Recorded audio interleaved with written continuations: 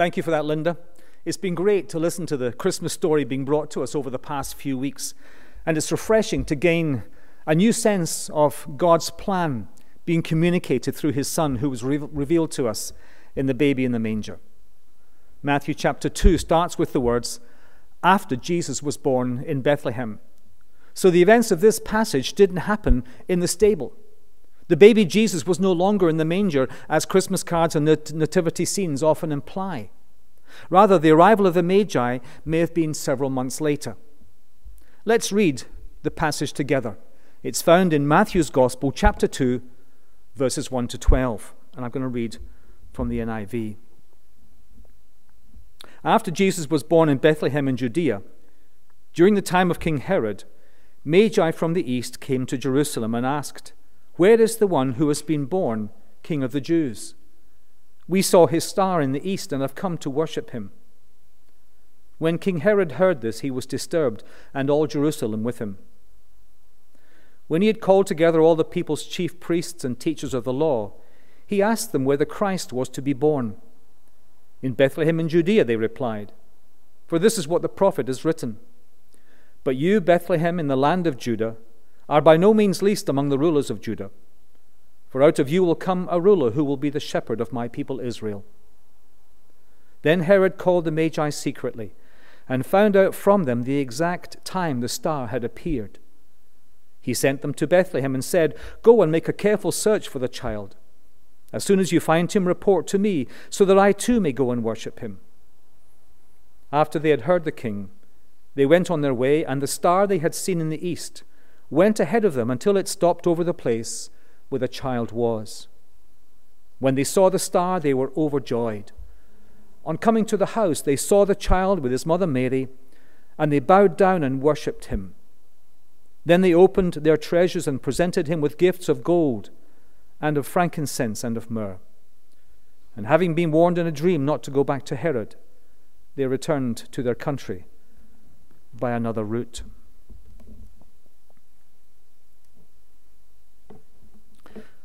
The title for today's message is "Wise Men Still Seek Him." So we're looking at the part of the Christmas story concerning the wise men, or the Magi as they're called in this passage. As we look at the Magi, these wise men, I suggest there is much we can learn from their experiences and their encounter with Jesus. So I'd like to share with you three words that I think describe their experience, namely discovery, diversion, and devotion. Or we could say, they made a discovery, they ran into a diversion, and they expressed their devotion. In verse 1, we read that Magi from the east came to Jerusalem in search of one who has been born King of the Jews. This passage tells us that these wise men made a discovery that would change their lives forever. They discovered a star that spoke of a king. But such was the significance of this king that they set out on a long journey to find him and to worship him. The first question that comes to my mind is, who were these wise men or these Magi? Well, they were most likely people who knew a bit about the Old Testament writings, since they took such a particular interest in the one who was born King of the Jews. It is possible that they were Zoroastrian wise men from Persia whose knowledge of the Hebrew Scriptures could be traced back to the time of Daniel. The truth is, we don't know much about them. But what we can surmise is that when they saw this star rising in the heavens, they recognized this as a fulfillment of a prophecy that they had read about. And now they wanted to be part of what they believed God to be doing. The likelihood is that they knew about the prophecy of Balaam recorded in Numbers 24, verse 17, which reads, "I see him, but not now. I behold him, but not near. A star will come out of Jacob, a scepter will rise out of Israel." If you have time later, I'd urge you to turn to the book of Numbers and read chapters 22 to 24, where you'll find the story of Balak summoning Balaam and attempting to persuade this prophet to prophesy a curse against Israel. God will not allow Balaam to do such a thing, to the extent that every time Balaam opened his mouth to prophesy a curse, only a blessing came out. You'll also find the only occurrence of a speaking donkey in the Bible. Shrek, eat your heart out. But more of Balaam in a moment. So back to the Magi who saw a star that spoke of a king. It is obvious that in their minds this king was so truly awesome that they were willing to make monumental changes in their daily lives to follow the star in order to find this king so that they could worship him. In verse 1 it says, Magi from the east came to Jerusalem. So another question that may arise in our minds is, where did the Magi come from? And how long did it take them to make the journey to Jesus? The Bible does not give us an exact location or country from which the Magi started their journey. So for this reason, we cannot know for sure how far they traveled. However, there are some theories. The Jews considered the area of northern Arabia, Syria, and Mesopotamia as the east. The city of Haran was located in the land of the people of the east, Genesis 29, verses 1 and 4. Also, the king of Moab brought Balaam from Aram, that is Syria, out of the mountains of the east, Numbers 23, verse 7 and 22, verse 5. Also, the prophet Isaiah spoke of Cyrus the Persian as the righteous man from the east, Isaiah 41, 2. So the Magi might have begun their travel from the east as being a vast area of Mesopotamia which could range from 400 to 700 miles depending on the region. Other theories would suggest that the wise men were from the same section of the east country as was Balaam, whose home was near the Euphrates, Numbers 22, verse 5. If this was true, then the Magi's trip to Bethlehem would have been around 400 miles long. A trip of 400 miles would have taken approximately 2 to 3 weeks on camel or around a month on foot. If we assume that they traveled by night to be able to be guided by the star, this would mean that their journey would have taken even longer. Such a journey was no mean feat. It wasn't like a 400-mile journey we might make today as we hop into our car, set the sat-nav, and join the nearest motorway toward our destination. In order to ease the journey further, some cars include cruise control to enable accelerator-free driving, while others offer white line navigation control to keep the car in the lane. How easy is that? Mind you, if our journey was to be longer, say we planned to drive to Paris, Madrid, or some other European capital in pre-COVID days, this would of course involve a rail or ferry journey. And so the route planning becomes more involved. We'd need to take our passports, provide additional insurance for the car, carry enough euros for food and other necessities, and we need to think of booking overnight stops. When you begin to talk like this, you realize how significant this journey, this particular journey, must have been for these wise men. Then what about the star that guided the Magi? One commentator gives these insightful thoughts. First, the scriptures mention that only the Magi saw the star. So the theory that maybe comets, conjunctions of stars, or supernovas are the reason behind the heavenly body of Bethlehem is not feasible, because these heavenly activities would then be visible to everyone on earth, not just the Magi. And further, there is no historical record of such events. Second, the star went before the Magi and led them directly from Jerusalem to Jesus' house in Bethlehem. This is a distance of about 6 miles in a direction from north to south. However, every natural object in the sky moves from east to west due to the Earth's rotation. And it is also difficult to imagine how a heavenly light could lead the way to a particular house. So we can see that God miraculously gave his heavenly lights, possibly a cluster of angels, to guide the Magi to Jesus. We're not told exactly when the star rose in the sky. But judging by Herod's conversation with these men in verse 7, when he asked them the exact time the star appeared, it seems he believed that this might represent the time of the birth of this King of the Jews, whom he now took such a great interest in. Either way, these men knew that the star or guiding presence of God not only moved to guide them to their destination, but it was the sign to them of the birth of a very special king. So these men made a significant discovery. They discovered a new King of the Jews had been born. The news of this king so impacted them that they determined to respond, to plan, then to embark on a perilous journey of faith to a distant land where they hoped their search would be fruitful. They were abundantly convinced of the value of this endeavor. They were totally committed to a lengthy journey, and they were unerringly determined to find this king no matter the hardships they faced, nor the uncertainties and challenges that lay ahead of them. I wonder what discovery you have made about the child born to be king. Have you been drawn to the stable and the manger where the Christ child lay? Have you realized the significance of this child lying in the straw? I don't think even his mother Mary knew what lay ahead for her or for him. The words of that song come to mind. Mary, did you know that your baby boy would one day walk on water? Mary, did you know that your baby boy would save our sons and daughters? Did you know that your baby boy has come to make you new? This child that you delivered will soon deliver you. Have you made that great discovery about the baby Jesus, that he is the one who can deliver you and me from our sins? The next word that describes the experiences of these wise men I want to pose as a question.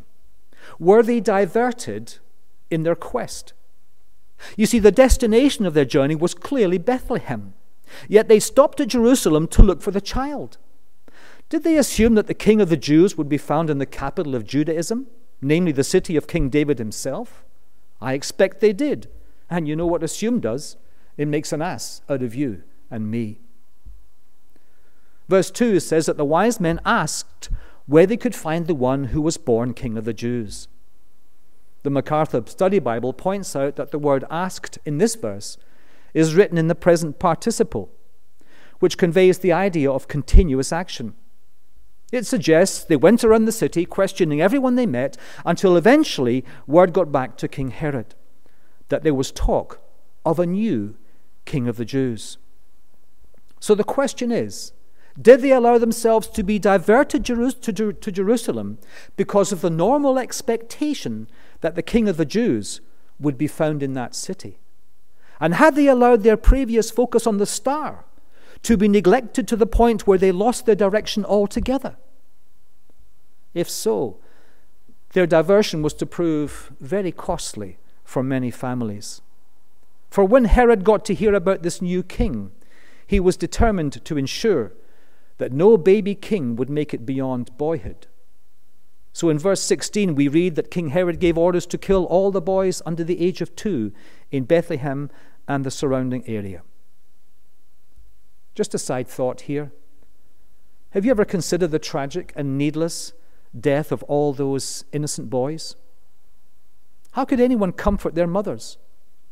Notice the passage from Jeremiah 31, verse 15, quoted here in verse 18. A voice is heard in Ramah, weeping and great mourning, Rachel weeping for her children and refusing to be comforted because they are no more. Have you lost a son, perhaps, or a daughter in tragic circumstances? Have you ever been tempted to ask, where is God in this tragedy? Those mothers were not to be comforted, even if the death of their son was as quick and as painless as possible. Yet here is God protecting his son by helping him flee for safety to another country, thus making him a refugee. Why? Because 33 years later, God would watch his own son suffer a far more cruel and slow death as he was nailed to a wooden cross and left to die, bearing your sin and mine. Herod set himself against God, and there was no end, it seemed, to the evil in his heart. The saying is true that the heart of the human problem is the problem of the human heart. I wonder, is there a problem with your heart today? If so, bring it to the one who made that heart and can change it and make it new. So the Magi neglected their focus on the star and allowed themselves to be diverted with such tragic consequences. And yet in all of this we see God's hand, for in this diversion to Jerusalem, We see a provision God made for his people, for their religious leaders, and even for this evil man Herod, to pursue a path of faith and hope by following the dedicated example of the wise men from the east to the house in Bethlehem where they met Jesus the King. You see, the religious leaders clearly knew the significance of this little town that lay just 6 miles south, but they weren't prepared to put their faith in their own writings that spoke of the king who would be born there, nor would they follow the wise men to worship him. It's significant to recognize that when they quoted the passage in Micah 5 verse 2, they omitted to complete the quote, thereby missing a significant truth. The whole verse reads, "But you, Bethlehem Ephrathah, though you are small among the clans of Judah, out of you will come from me one who will be ruler over Israel, whose origins are of old, from ancient times." When quoting to Herod, they omitted the words, "whose origins are of old, from ancient times." The word translated here as old is used only 2 other times in the Old Testament, both times of God, in Habakkuk 1:12 and Deuteronomy 33:27. In Micah, it's describing the restorer who would come in the future. He would be born through a woman's labor, Micah 5:3, yet at the same time he is everlasting, eternal, from of old. These religious leaders knew this child was supremely significant, yet they failed to acknowledge their responsibility to accept him as from God and refused to seek him out and worship him. Maybe they feared King Herod's reaction had they completed the Micah quote in full and explained its significance.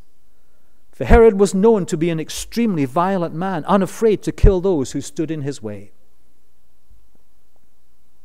In this diversion which the Magi ran into, we can see a God-given but lost opportunity to pursue a life of faith, lost perhaps due to fear, perhaps due to a desire to ignore the truth because of the potential cost to themselves.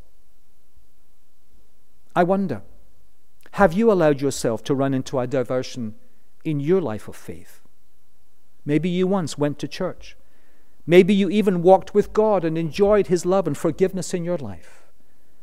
But something happened, and you let the focus on the Lord be diverted and focus on something or someone who let you down. Maybe it was just a wrong word, a thoughtless word, a sideways glance, or maybe even a full-on stab in the back from another Christian. We're all broken people, hurting people, and sometimes we hurt each other.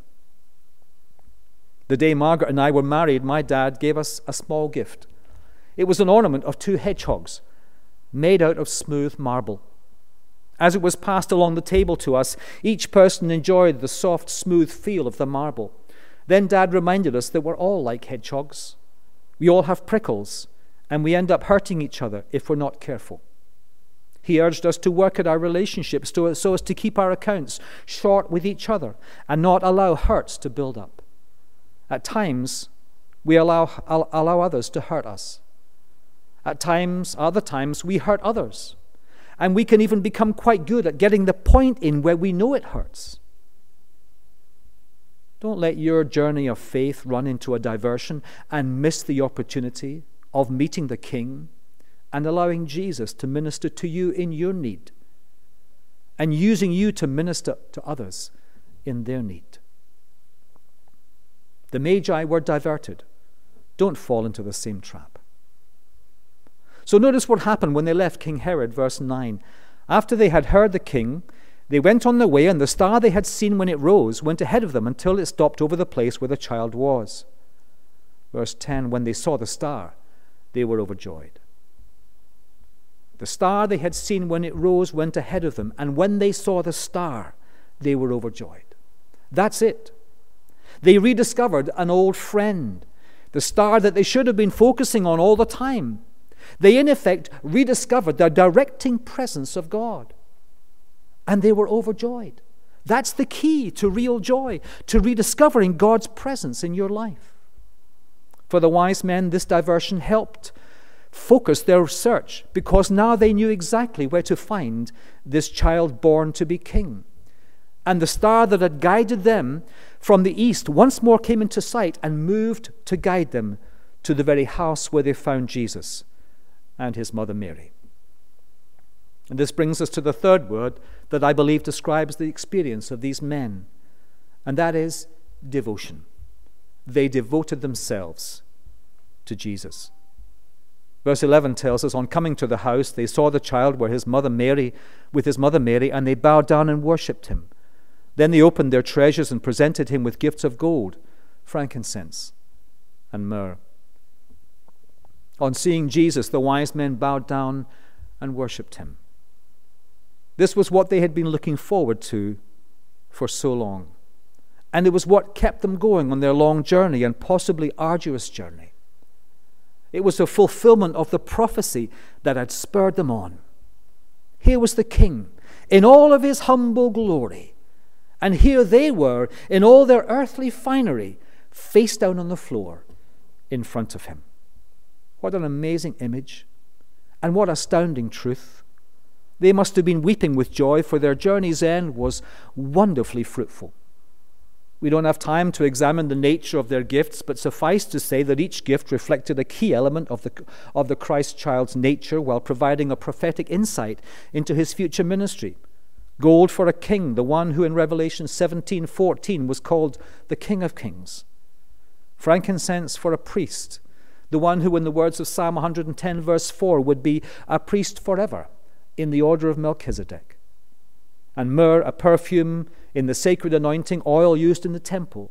Then on the day of Jesus' death, as part of a drink offered to him on the cross, and later for embalming his body. So myrrh speaks of his sacrificial death on the cross for us. This is the child Jesus, the one whom the wise men sought.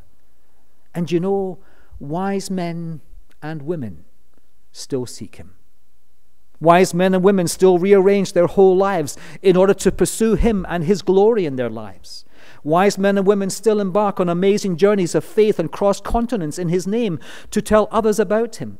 Wise men and women still offer him their gifts, maybe not of gold, frankincense, and myrrh, but of their time, their talents, their careers, their money, their abilities, so that he might use them for his glory and touch other lives through them. Wise men and women still seek him through the darkness of loss, as many have done in our fellowship in recent weeks. Wise men and women still seek him through their tears as they are confronted by their own sin.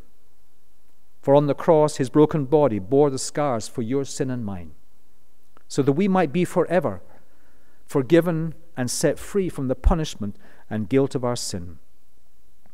Remember the words of the angel to Joseph, that his name would be called Jesus, for he would save his people from their sins.